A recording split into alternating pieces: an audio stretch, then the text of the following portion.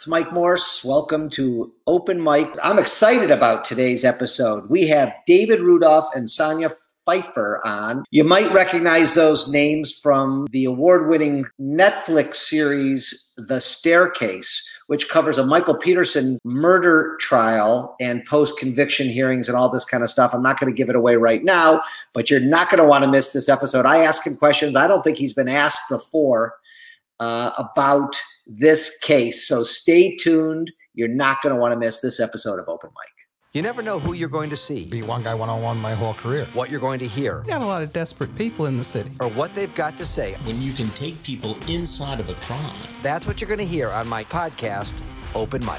Find it where you find your podcasts.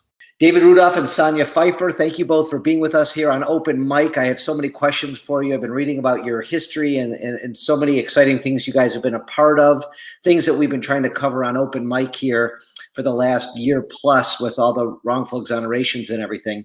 But David, let's dive right in. You know, you've been an attorney for many years. You've always fought for the little guy. And I want to know what drives you and what has always driven you to those cases. You know, I grew up in the I was in college when Kent State happened. I was in law school during Watergate. So I've always had a sort of healthy skepticism about power and people in power. And so I think that's sort of what has been the basis of my career. And I never had any desire to be a prosecutor. I've never had a desire to be a judge. My desire has always been to represent real people and try to help them at the time that they need help the most. And, it's not a question of, quote, getting people off, I don't think. It's a question of trying to ameliorate whatever situation they have put themselves in, usually as a matter of sort of split-second decision-making. It's always been my bias to help those people who are sort of behind the eight ball with the government, and to this day, that's what I do. And Sonya, I recognize you from the Netflix series Abuse of Power. You had a starring role in that from early on in the series, and then, your journey, you were a reporter in the series, and now you're a lawyer, and now you guys are married, and you guys have this great podcast. So tell me, start from, getting into the Peterson trial as a reporter and what drove you to law school. I have some guesses, but tell me about that journey and where you are today. Sure. So I was a reporter for 12 years before I entered law school. And when I covered the Michael Peterson murder trial, that was in 2003 that the trial occurred, but I was put on the case earlier. That was already my third or fourth job in the business. I started at CNN in Atlanta on the overnight desk. I was in Paris for a year freelancing. I was in New York for 2.5 years. I was in Omaha, Nebraska. I mean, those in the business know that's how it goes. But I was in journalism at a time where you were given the opportunity to really research the story, find the right interviews, and put something together that had some meaning, had some meat, and really told a good story, whether it was something investigative or whether it was more entertaining or just something interesting about the town where you were living in. By the time I covered the Peterson case in 2003, there had been a real shift in the business, and a lot of locally owned stations were purchased by bigger corporations who weren't so invested in the local community as much as they were in the bottom line profit. And so what happened is you had consultants coming in, basically doing fairly biased interviews of people who were watching that television station, asking, what do you want to see in TV news? And then giving them a multiple choice answer and saying, you only have 5 minutes, choose your top three. Well, of course, you're going to say crime, traffic, and weather for the most part. But I think if you ask people an open-ended question about what they want to see in local news, it's going to be stories that matter.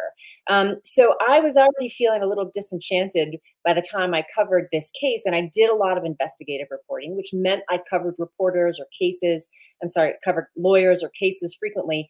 And I found that I enjoyed everything about that process and started to think the thing to do was go to law school and be a legal reporter. That's why I decided to go to law school. I got accepted into Carolina when I was actually reporting up at WCVB in Boston.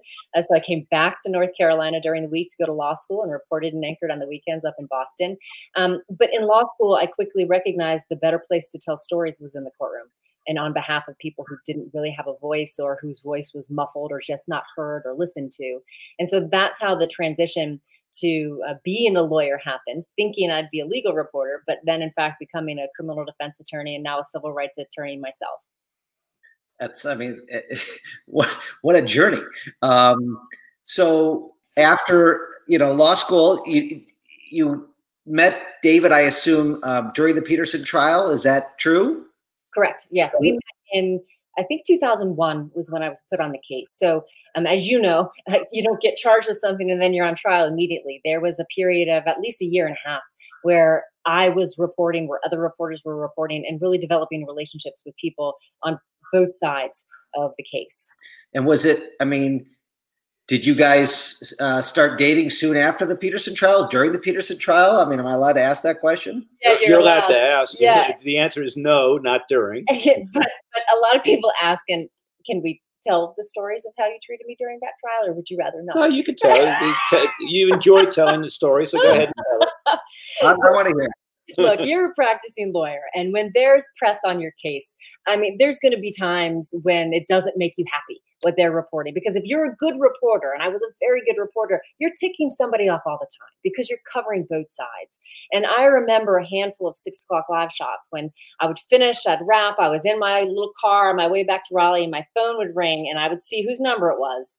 And I'd say, hello. And I would then take the phone away from my ear because I knew I was literally about to get an earful. And I would hear, do you know how difficult you're making my job? I'm out there. It's like being in an emergency room and I'm trying to plug up my client and you're right behind me ripping out the plugs. Do you understand what you're doing? And I would just listen and I would listen. I would say, I understand. I understand. I hope you understand that I'm doing my job. Yeah, well, your job is. Anyway, after the trial, being the gentleman that he is, David did call to make amends, and we had what we call in the South amends.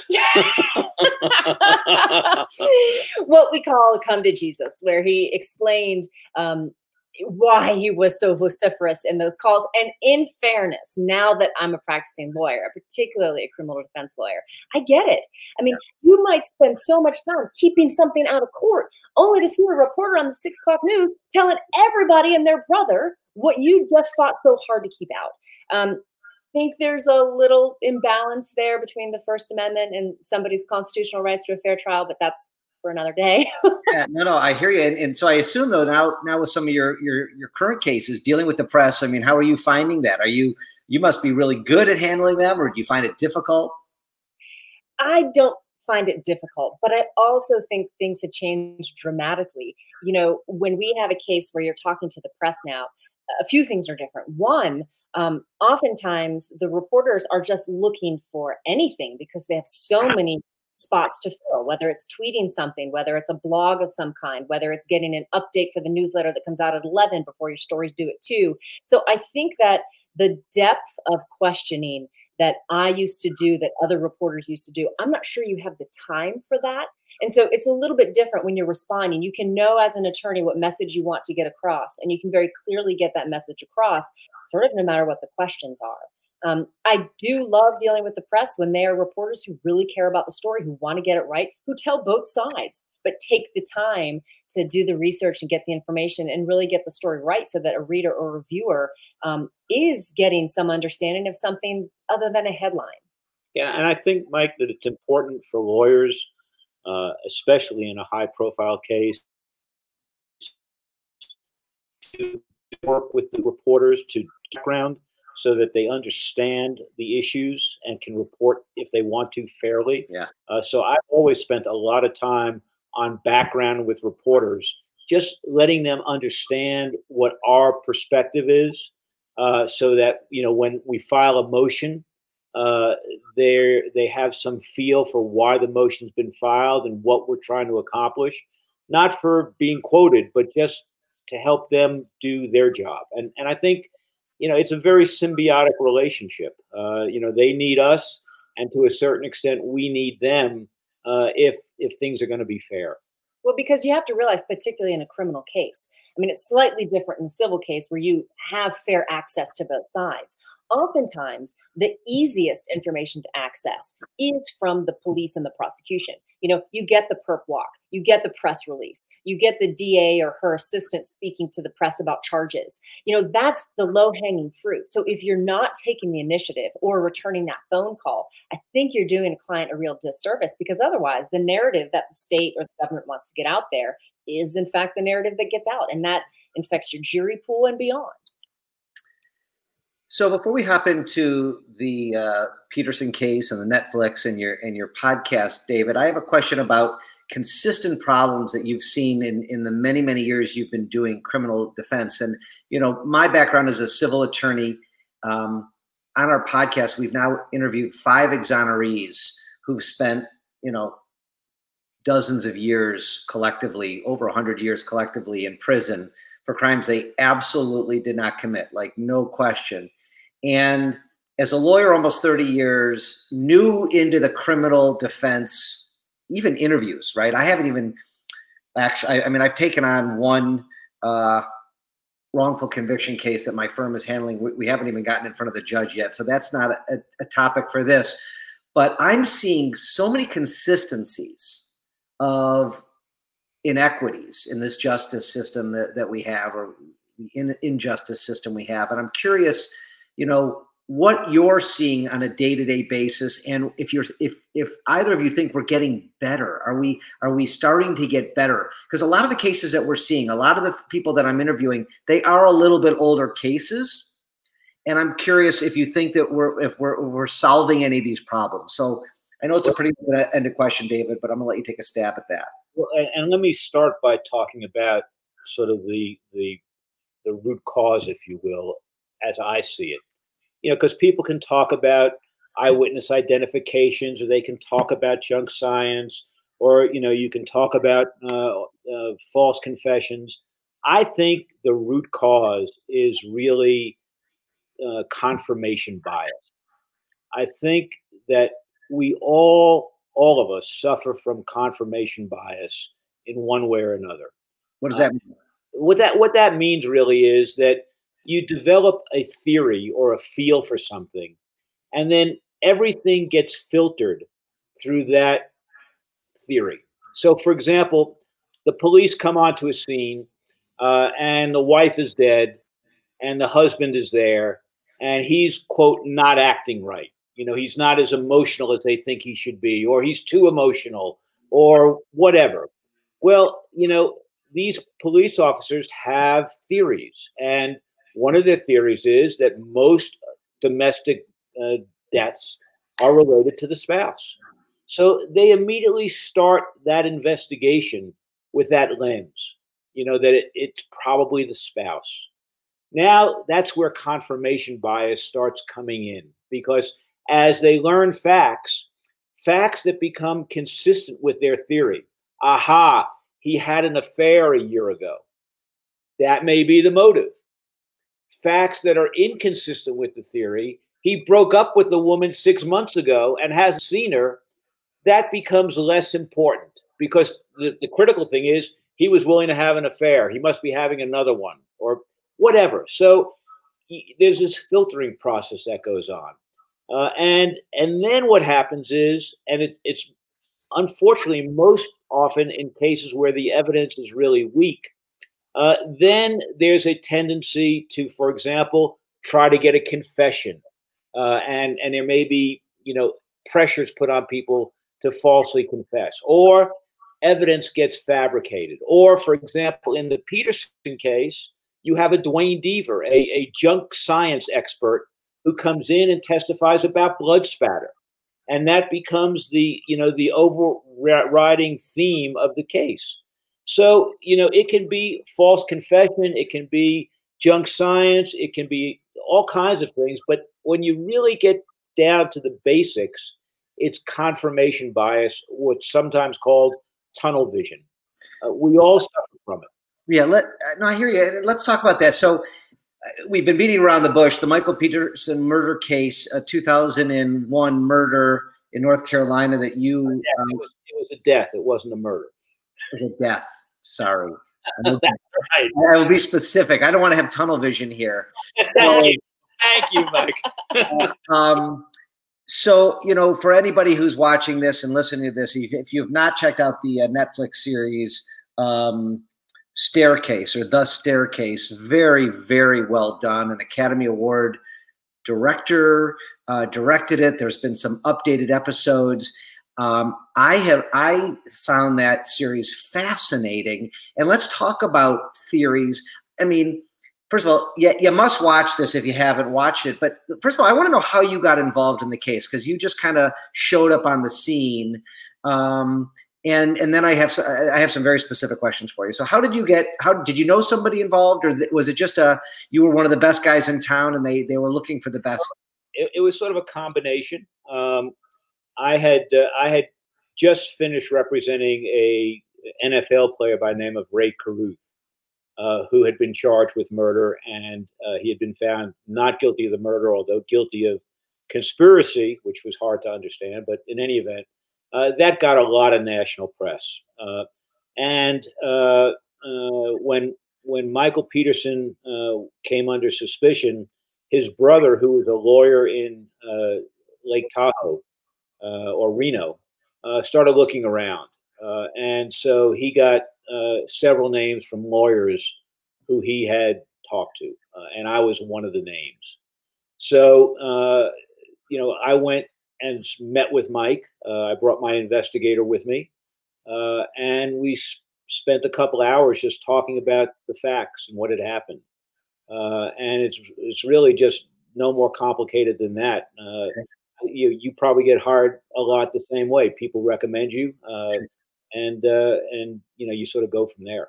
So I know you've done probably hundreds of interviews on this case, and we're going to get to the facts of the case. But I have some questions about, the team you put together, the TV series, the Netflix series that was being shot. It looked very real time, simultaneously with what you guys were doing. That's rare. You let these guys in behind the scenes. I remember one of the scenes in one of the first few episodes where you're sitting around, like, looks like a banquet table with a nice white tablecloth, and you're writing good facts versus bad facts, and you're putting it on the board. You have 10 or 15 people in the room. You have experts, jury consultants, tens of thousands of dollars worth of hourly rates going on in that room. I mean, talk about a dream team. You had Werner Spitz from my hometown here in Detroit. We'll talk about him in a minute, because I know he's a character and I want to get into that. But tell me, how did the series come about, and how did they convince you to let? Was it your idea? Was it their idea? How did they convince you to go behind the scenes? Because if any of that footage got out in real time, you were done. You're dead. So I didn't understand it, and it was fascinating to me. Now, Mike, that's a compound question. I know. I got so many questions, but take me through how that came about. It's fascinating. Well, let me talk a little bit about it. So, like most lawyers, I've never let my client be interviewed before a trial, ever. And I turned down a number of interviews in this case. And then these guys contacted me, and they had a different approach. They weren't interested in the sensationalism of the case. They weren't interested in who did what. They wanted to do a film about the process, about what happens in a criminal case. And they had just finished a film called Murder on a Sunday Morning, which is what they won the Academy Award for Best Documentary. And so I watched that, and it was very, very well done. And they were interested in understanding how the American criminal justice system worked. For someone, in Murder on a Sunday Morning, he was a poor, Black, indigent client who was represented by a public defender and was found not guilty. You just gave away the history. Sorry. Spoiler alert. Edit that part and Exactly. just go watch it. I'm going to watch it. Yeah. Anyway, so they wanted to do a documentary on the other end of the economic spectrum. And so they were looking for a case. And they happened to call somebody at Court TV, who recommended they talk with me, not because they knew I had this case, but just they thought I would know about cases that might fit the profile. And as it turned out, just a couple of months earlier, I had agreed to represent Michael. So it was very coincidental. It wasn't planned. And to be honest, I'm not sure I would have met with them, but for the fact that they had just won an Academy Award. Sort of like, okay, yeah, you're a documentary filmmaker. You won an Academy Award. I'm willing to hear you out. And so I met with them, and I was impressed. You know, they were from France. They had a very different approach than most American filmmakers, I think, or documentary makers. And I got a real sense that they were interested in understanding what happens in a criminal case. And more importantly to me, what a criminal defense lawyer actually does. You know, criminal defense lawyers have gotten, you know, I grew up with Perry Mason, who was a hero.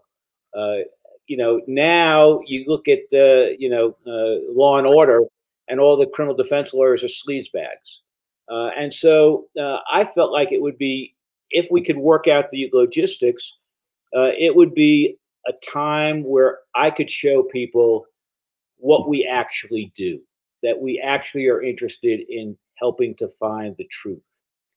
Michael, on the other hand, was very concerned that the powers that be in Durham, because he had written a number of critical articles about them, we're gonna shaft him, and so he liked the idea of having a film crew there as a way of perhaps leveling the playing field. And the fact that they were from France. Yeah, and didn't prejudge him or know anything right. about him. So the bottom line is this, though: I wasn't going to allow them to film unless there were certain preconditions met. And among the preconditions was that when they were filming intimate things that were attorney-client privilege, that they were filming those for me, and that those were privileged unless and until I said they're not privileged. Smart.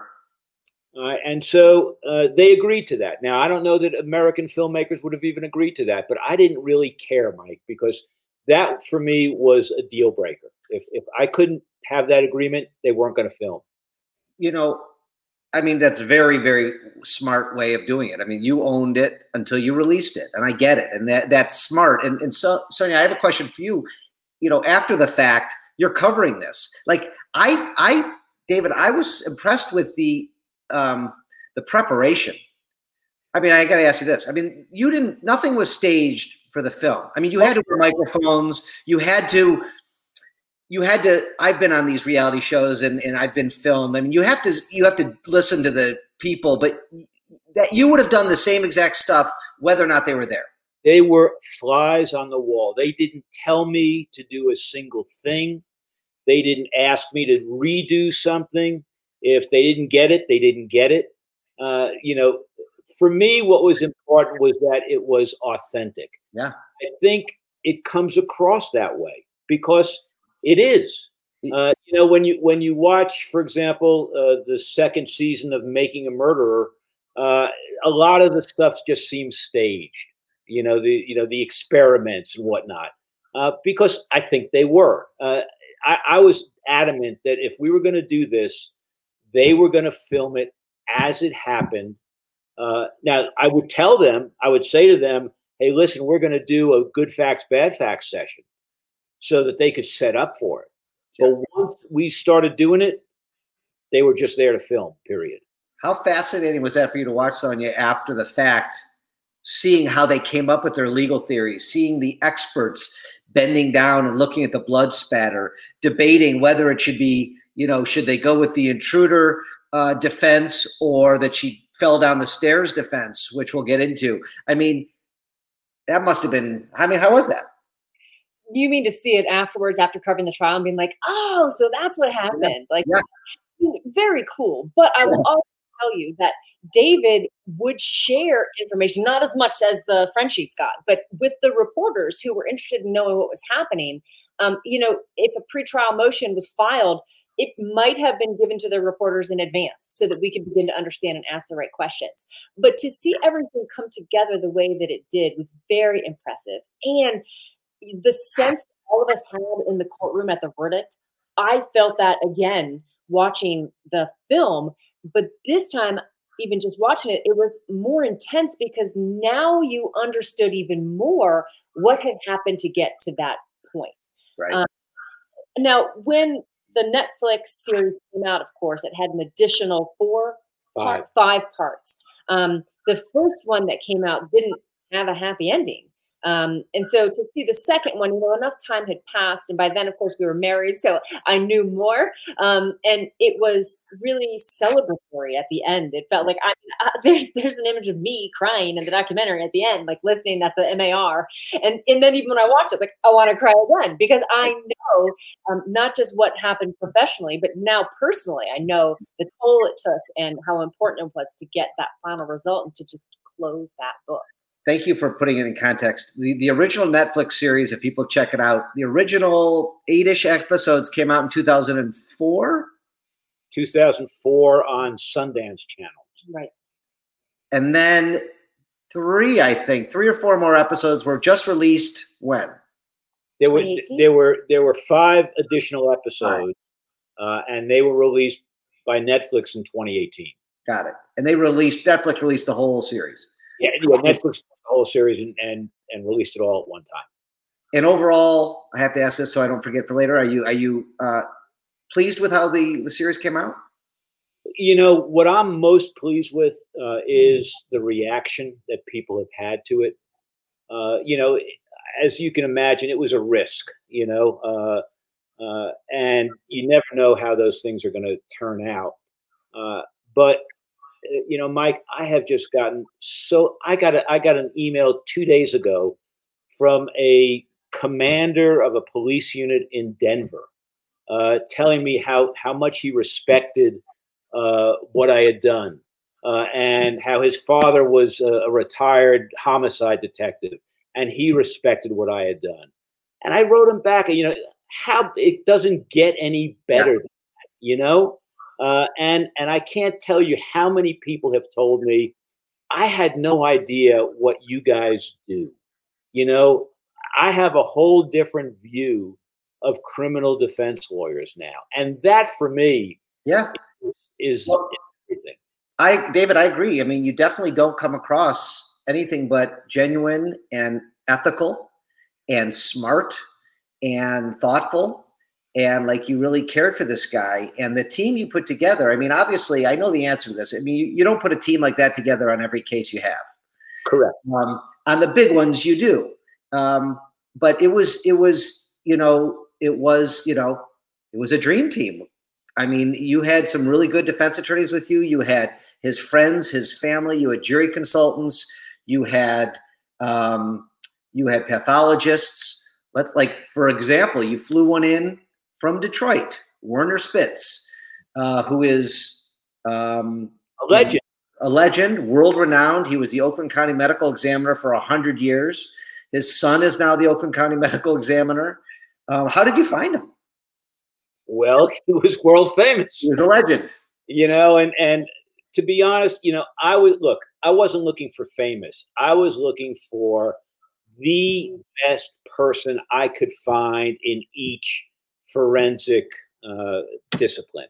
So who do you go to as a crime scene person? You go to Henry Lee, not because Henry Lee is famous, but because Henry Lee is the best person that I knew of at the time. Similar from the OJ trial, right? Right. But that was a negative, really. I mean, and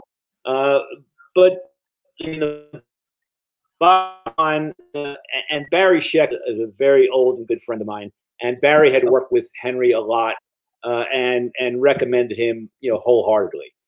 Werner, I had read his book, Medical Legal Investigation of Death. He wrote the book. So I'm going to get him if I can. I got Jan Lietzma, who was a great neuroradiologist and pathologist. So every person I got, I tried to get at least a leading person, if not the leading person in their field. And my theory was if we're going to do this, let's do it with the best people and try to really educate the jury about what the science was. Because, when you looked at the blood spatter, the emotion was murder. And so I felt a need to really try to educate the jury that things are not always as they seem. Things are not always as they seem. Your facial expressions in some of those first couple episodes, were so good that it's between you and how the producers and the directors captured it. It's like you almost could see into your brain when you were describing to, I think it was your jury consultant, your theory of how she tripped down 3 steps and created all that splatter, and your brain trying to sell it as a good attorney, not believing it. Like, I'm thinking that he doesn't believe, like, I'm not sure how much he believes this yet. And you were still trying to figure out your theories. Sure. Fairness. But, I'm trying, as I'm sitting here asking these questions, trying to think of other TV shows, movies that really got to the heart of it. And your tough decisions, even you're debating, should he go on the stand? Shouldn't he go on the stand? And that whole speech you gave about that was impactful. And I don't think people really realize how much is involved in making those tough decisions. And I think, your thought process just came across as genuine and hard. These are hard. These are not easy calls. And I don't think, there's never an easy answer. And it's never, you don't know until after the jury verdict comes in if you made the right call. Well, and part of the reason I do things the way I do things is because I want to be able to sleep at night. And as you know, Mike, you may think you're making the right decision, but it turns out in retrospect to have been the wrong decision. And if you haven't thought about it and you didn't have a good reason to do it, and somebody is going to prison as a result of a decision that you made that you didn't really think carefully enough about, I don't know how you live with yourself in that situation. So for me, the critical thing is not whether I've made the right decision or the wrong decision, because, you just don't know. The critical thing for me is that I've made a thoughtful decision. I've taken into account everything that I know, all my experience, what everybody else who I respect had to say, which is why we sat around that table and debated whether he should get on the stand, and listened. And you listen, and then you make the best decision you can make. And then you can go to sleep at night no matter what happens, because you've done your best. As I'm interviewing these exonerees, all 5 of the people, 4 men, 1 woman, believe it or not, Julie Balmer, who has spent many years in prison for something she didn't do, all of their defense attorneys did not have any of the characteristics you just described. These were, for the most part, public defenders or appointed attorneys who didn't have a budget, could not put together any team, didn't hire experts, didn't have any meetings with their clients remotely. I mean, you had a coach to coach him, how to testify and get him prepared for the stand. So I don't even know what my question is right now. Let me suggest where you're going, which I think, and I want to say this. I was a public defender in the South Bronx for a couple of years, which is where I met Barry. And then I was a federal defender in Brooklyn for a couple of years. And I didn't approach my cases any differently then than I do now. As a matter of fact, I remember specifically thinking to myself, I'm going to treat these indigent clients the way I would treat a bank president, because I want them to feel like I respect them. And I want them to feel like I care about them. So you're right. You don't have the resources necessarily, but the attitude is yours. It's what you bring to the case. And I will tell you that, I don't know who these appointed lawyers are or public defenders were, but the vast, vast, vast majority of people who I know who are public defenders are really dedicated people who care about their clients. They may not have the resources, they may be overworked, but they really care. So, you're right in the sense that you have certain abilities to bring on people when you're in private practice that you don't necessarily have when you're representing somebody who's indigent. But the attitude and the care, in 40 years, I have never been post-convicted. No client has ever come back, no matter what the result, and accused me of being, ineffective or not caring. Wow. Never. And that's just it's a reflection of how you approach them and how they feel about what you've done for them. It's just, how do you teach that? I've had lots of interviews on this podcast with professors and great criminal defense attorneys who are trying to fix the system. These public defenders, the court-appointed attorneys, are so overworked, and they have so many cases. And I'm just listening to you, and I hear your passion. I feel your passion. But 4 of the 5 of the attorneys who represented just the 5, this is such a small sampling of the people that I've interviewed on my little podcast, 4 of them have been disbarred after the fact for ineffective assistance and for other things that they did. So, and I know that you read about and probably have helped people with wrongful exonerations, and you've seen bad defense attorneys. But it's like, how do you get that passion that you're describing into these attorneys? Now, didn't I read in part of your bio that you did teach for a period of time, and you have you got back into the courtroom after teaching, and you motivated your students to become public defenders, which I thought was fascinating and fabulous. Yes. Well, let me just interrupt, because he taught me, because I became a public defender after law school. Wow. And in my first year of law school, when I decided to be a public defender, I do think in large part it was because of the example that I saw.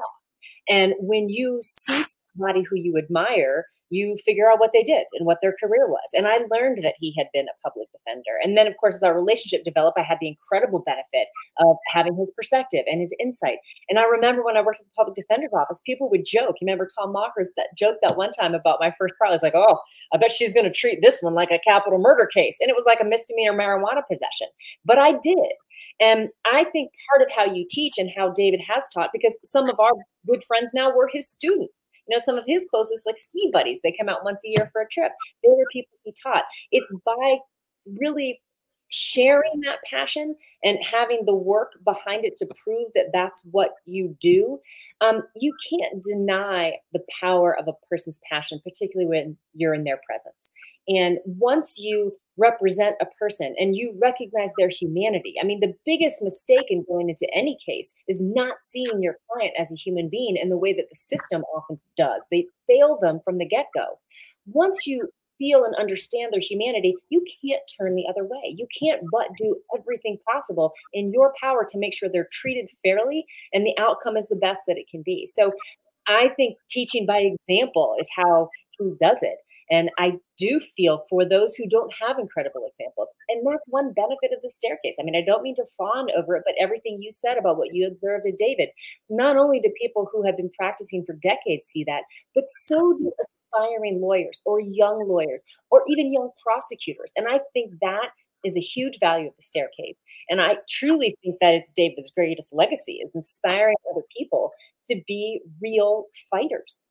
Yeah, and just to pick up on that, I just like, I get emails from law enforcement. I have gotten so many emails from law students, wow, young lawyers, saying, wow, I watched the staircase. I wasn't thinking about being a criminal defense lawyer, but now I am. Or, wow, what you did just blew me away, and I want to do that. So you're right. I mean, it has had that impact.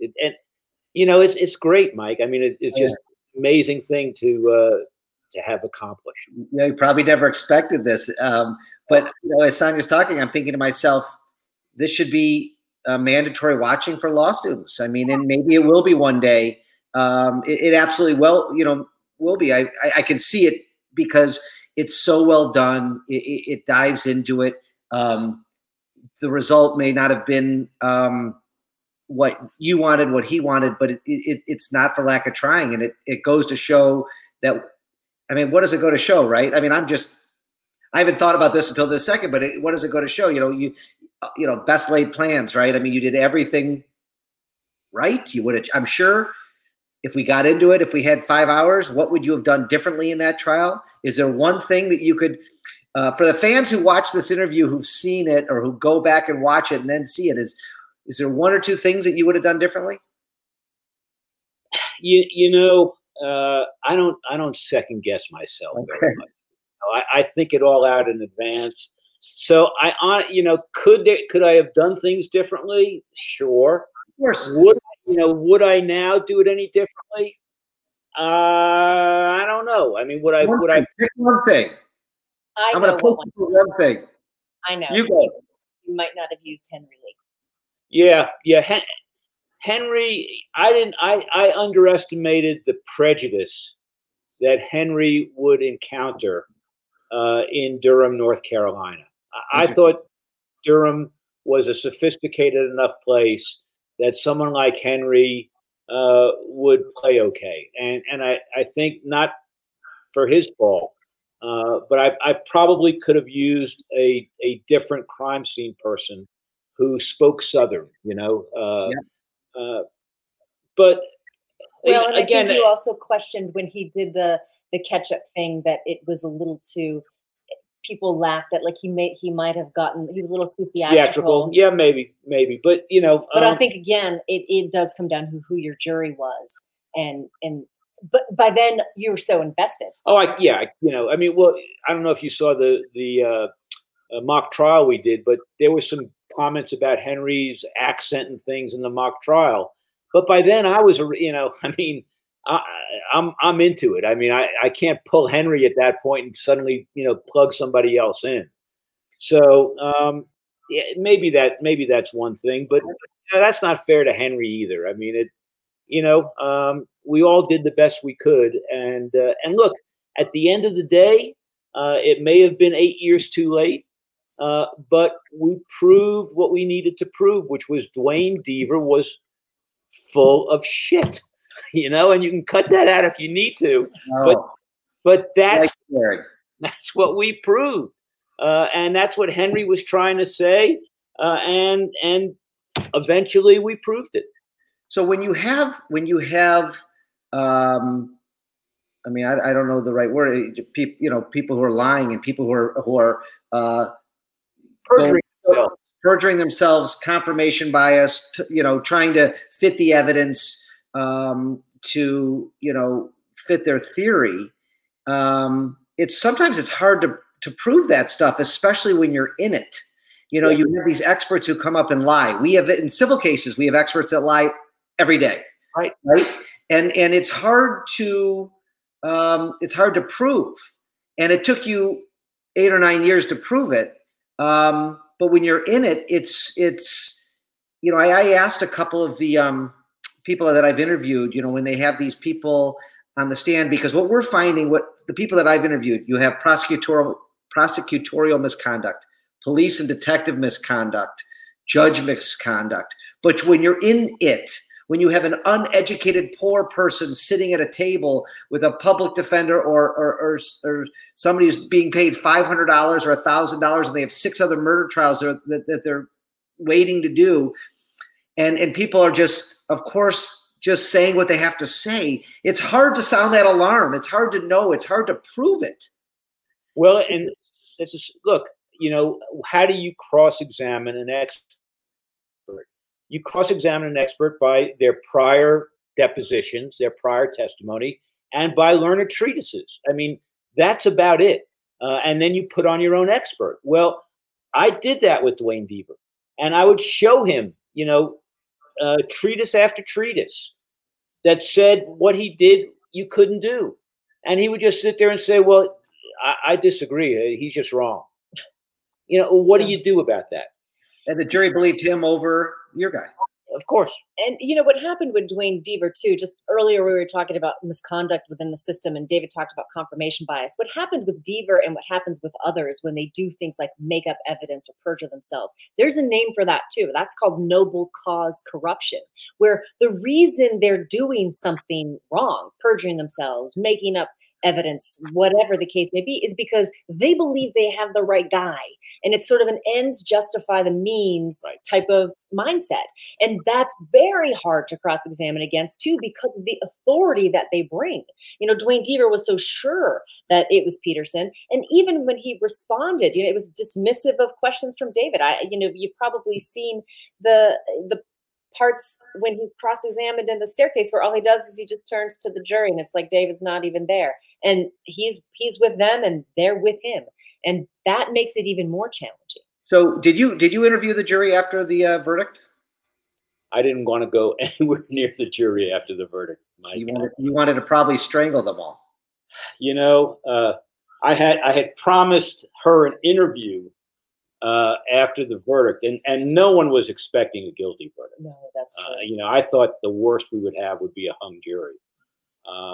So I had promised her an interview, and then this verdict comes in, and she didn't let me off the hook. I did feel bad asking. Yeah, so we did an interview, but no, I had no desire.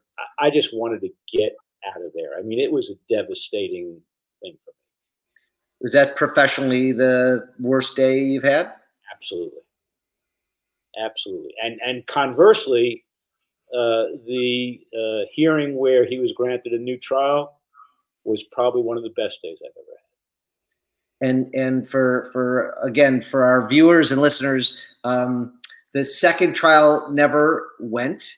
You spent many months working hard for your client and got him an Alford plea. Am I saying that right?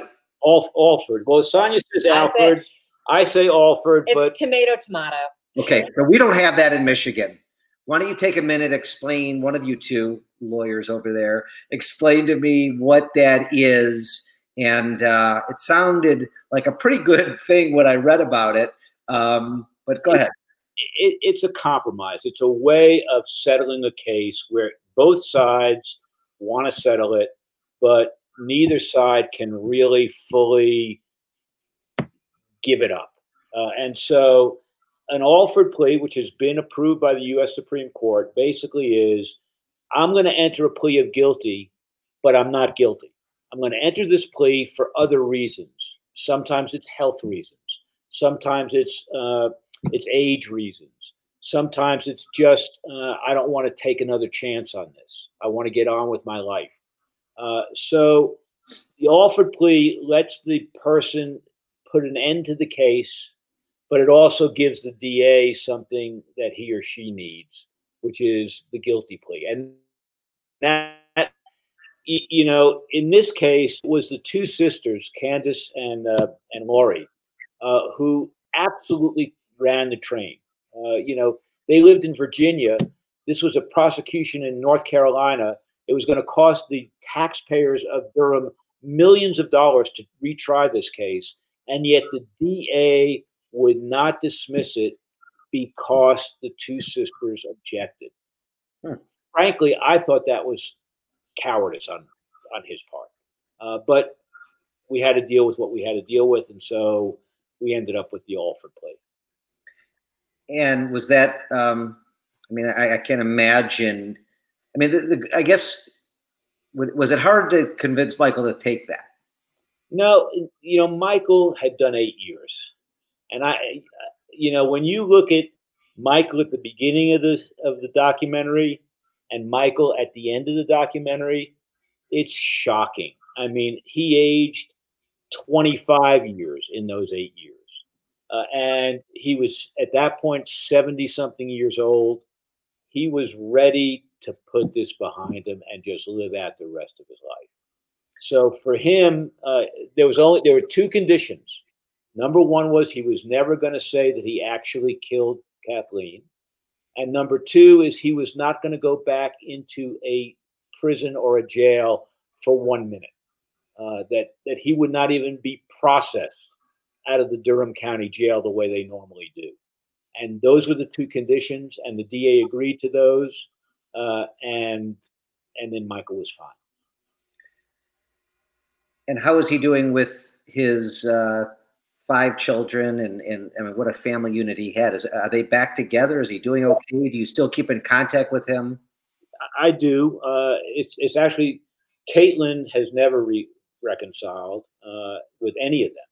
So that's a sort of sad outcome of this case. The other was the only biological daughter of Kathleen. Yes. Correct. Okay. There's so many kids. Go ahead. The other 4 kids, the 2 boys and the 2 girls, always stuck by Michael. They continue to be a close family. They have their own children now. Michael is, a grandfather. Nice. And he still lives in Durham, believe it or not. It's not where I would have chosen to live, but he lives there. And I think most people, probably as a result of the staircase, because I think probably in Durham, the viewership of the staircase was probably almost universal. I think people have accepted that what he went through was not fair, and whether you think Michael is guilty or not guilty is really besides the point of the documentary. The point of the documentary is this is the criminal justice system. These are the problems in the criminal justice system, and he did not get a fair trial. And even the people who write to me and say, I think he's guilty, almost always say, but he didn't get a fair trial. And fascinating. That's fascinating. And I love that people write you. It's funny how people, when you put yourself out there, and even things like this podcast, I get emails, but I can't imagine the amount. And I'm debating. So I have a question for one of you two about what you really believe happened. We may edit it out. Do one of you want to take it on? It may not be a fair question, but it is such a convoluted, crazy story, that I think people will get mad at me if I don't at least try to ask that question. Well, I'll tell you from a reporter's standpoint. Great. Once you see the autopsy photos and you read the autopsy itself, you ask yourself, if you've ever covered a case or ever read an autopsy or know anything about blunt force trauma, you look at it and you're like, something's not right here.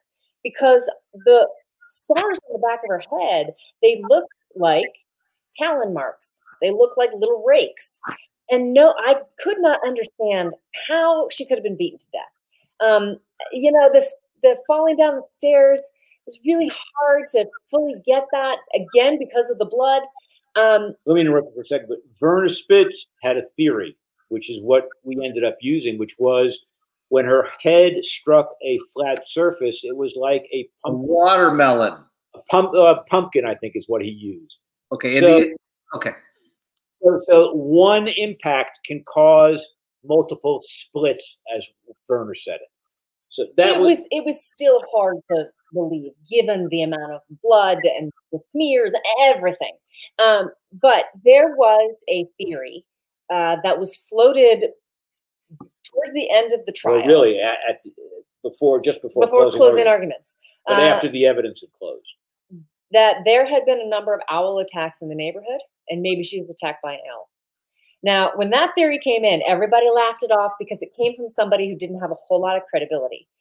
There was maybe an opinion piece or something in the Durham Herald Sun about it. Everybody laughed about it, I remember. But I will tell you that over time, and living in an age of the internet and Instagram and Twitter and that where you can share things instantaneously, I think that is actually the most realistic possibility, because under her fingernails there was like a feather or something found. Well, there's blood outside the house. Outside the house. I could run you through my PowerPoint, Mike. Of all the reasons if you ever want to do that, I'll run you through my PowerPoint, and then we'll see what your listeners have to think about what actually happened. Yeah, because it actually makes sense, because she was putting out Christmas decorations. And so she had been outside, and if there had been an owl and if it had attacked her, it would make sense that she would run inside. It would make sense that there was her blood print on the outside of the door. It would make sense that she was going like this to try to get it out of her hair. And it actually fits because there's no blunt force trauma. I mean, her skull, it doesn't make sense. She died from loss of blood.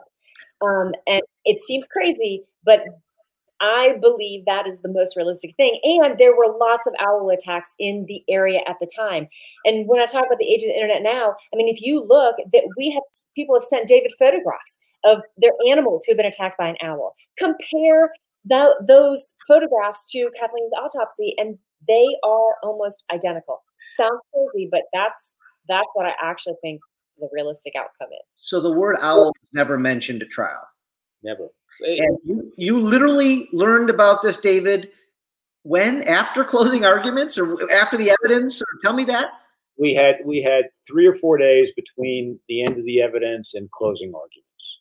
So I'm sitting in my office at the time, and a neighbor of Mike's, a friend of Mike's called Larry Pollard, calls me up. He says, "I need to talk with you." I said, "Fine." He came into the office. He says, "I know what happened."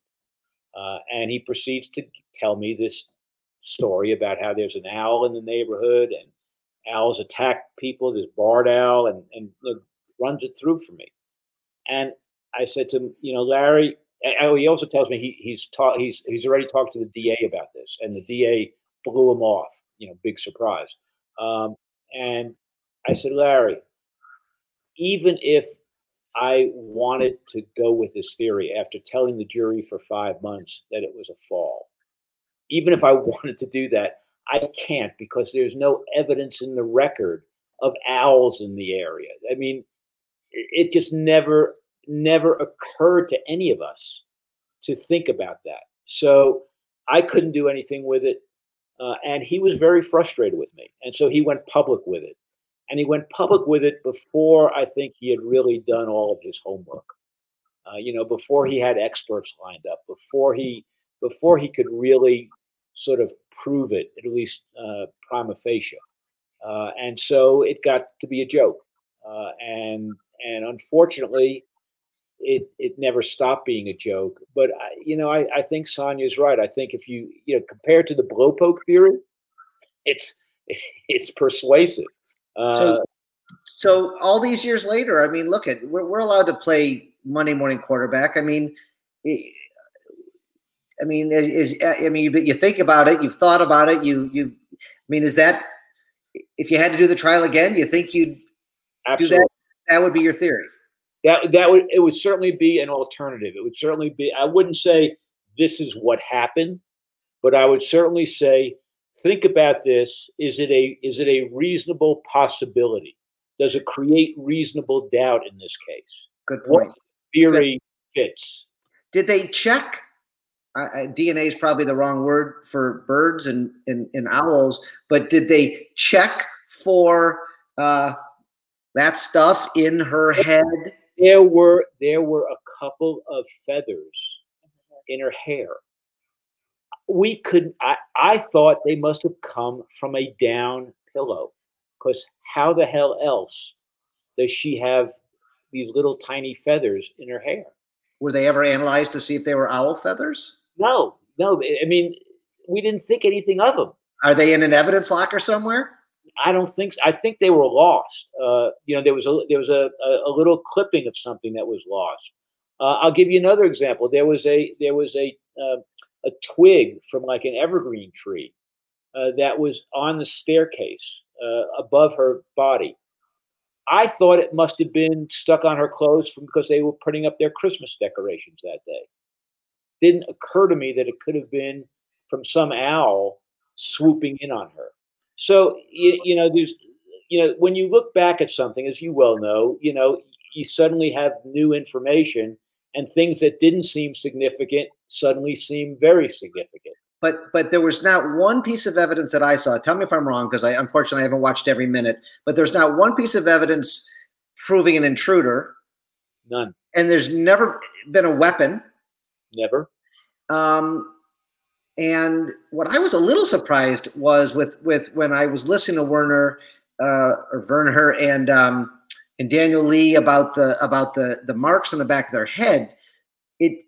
it almost felt unscientific the way they were analyzing the back of the head and the potential talon marks or the potential, they were saying it's a round blunt force trauma, but those were, as Sonia said, those were some bizarre marks. That how could Michael have done those, and where was the weapon? How could he have gotten rid of a weapon? He didn't have any other than, I don't know, he didn't have too much. I mean, he had blood on him, I'm sure, from leaning down and helping her, but he had no splatter. Nothing on his shirt. In his hair and his face. He didn't shower. There was no evidence he cleaned up. Nope. I mean, so, like, it was like a phantom.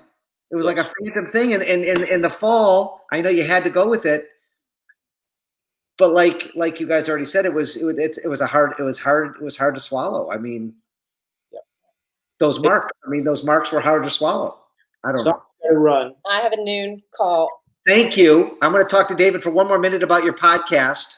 Yes. Oh, the podcast. You go, because I'm going to start listening. I can't wait. David, tell me what abuse of power. Sonia, thank you. Okay. Oh, yeah. David, tell me about abuse of power.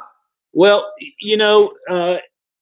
we decided a couple of years ago, after all of these, after Peterson, I started doing wrongful conviction cases.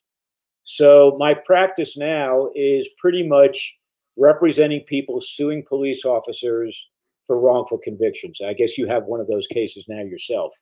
And the great advantage I have in doing those cases is that I've lived this for 40 years. So it's sort of like, where the bodies are buried. You know what they did. You know why they did it.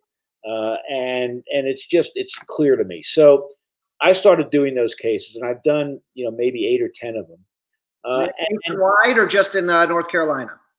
Well, I'll do them anywhere, but so they've been all in North Carolina to this date. Actually, I have one in northern Florida right now. In any event, and I'm happy to talk with you about yours in terms of brainstorming and stuff. Thank you. So I started doing these, and I realized the abuses that go on in the system all the time. When you're doing your cases, you're so focused on this particular client or that particular client that you really don't think about the overall abuses in the system. And doing these cases caused me to think about that. And so I decided I was going to write a book about it. And I actually have a contract with HarperCollins, and hopefully they'll publish the book next year. Right. We decided that we ought to tell these stories in much the same way that I think The Staircase has educated a lot of people about what goes on in the criminal justice system. We felt like we could replicate that with a podcast, because I went on a speaking tour after the Staircase, and I would get 1,000 people in an auditorium. I mean, it was astounding to me. I'd be in Scotland, and I'd fill up this auditorium with 3 levels of seats. Wow. Amazing. And so I felt like we needed another forum to tell the stories. And I had made a connection with the fellow who did The Innocent Man on Netflix. And he and I got to talking, and he was interested in doing something. So the podcast was born of that. And what we've done in the podcast is we took 10 wrongful convictions, and I want to broaden the podcast out from just wrongful convictions. But for the first season, we took 10 cases, and we just analyzed them. And we told it as a story. It wasn't a dry sort of lecture. We interviewed the people. We talked about what had happened and why it had happened. And so I think it's been really successful. We've gotten something like 250,000 downloads for the first 10 episodes. Great. Which is great.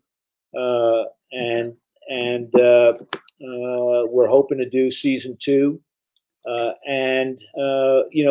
What I'd like to do is I'd like to broaden it out. I'd like to talk about, for example, police dealing with people out on the street. I'd like to talk about bail and the abuses of the bail system. There's so many abuses of power, starting in Washington D.C. today. I just think it's a ripe topic, and so I'm hoping that we can sort of expand the focus a little bit beyond just wrongful convictions. Well, let's hope, David, that with the news that you and I both woke up to this morning, yes, this is not live. This is going to be in a few weeks, but it looks like the U.S. Senate is going blue. Yes, and who knows what could happen in the criminal justice reform land. My fingers are crossed. Our governor of Michigan just signed several new statewide legislation initiatives, and I'm hoping for U.S. changes, and I'm sure you are too. But wouldn't that be exciting? Absolutely. And, those changes had started coming under Obama. And especially in the forensic sciences, there was a lot of progress that had been made that Jeff Sessions just, put a stake in. And I'm really hoping that whoever comes in as Attorney General, whether it's Doug Jones, who's a former criminal defense lawyer who I knew back in the day, or, whether it's somebody else, will pick up those initiatives and start moving them forward. Well, thank you so much for being with us here on Open Mic. I know I've taken more time than I said. I feel like I could do 3 more podcasts with you. I have 100 more questions. So if you have availability in the coming months, I'm going to give you another call. Yeah, please do. I mean, when the book comes out, obviously I'd love to be on. And like I meant what I said. I mean, if you want to just brainstorm your case, give me a call and we'll just brainstorm.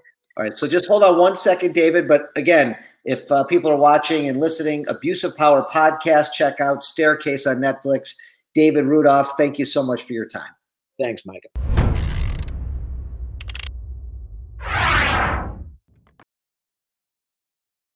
Hi, it's Mike Morse. Thank you for watching another episode of Open Mic. Happy 2021 again. I hope you enjoyed this episode with David Rudolph and Sonya Pfeiffer. I learned a ton about this trial. Some of the questions I asked, I guarantee you they did not get asked before today about the new theories and all that kind of stuff. Let me know if you liked it. Let me know if I missed any questions, because it sounds like I'm going to have them back on. And share this episode, like it, comment, subscribe, please. We love having you here. We love all the downloads. We're looking forward to a great 2021 season. We have lots of great things lined up for you. Thank you for watching. Thank you for listening. Take care.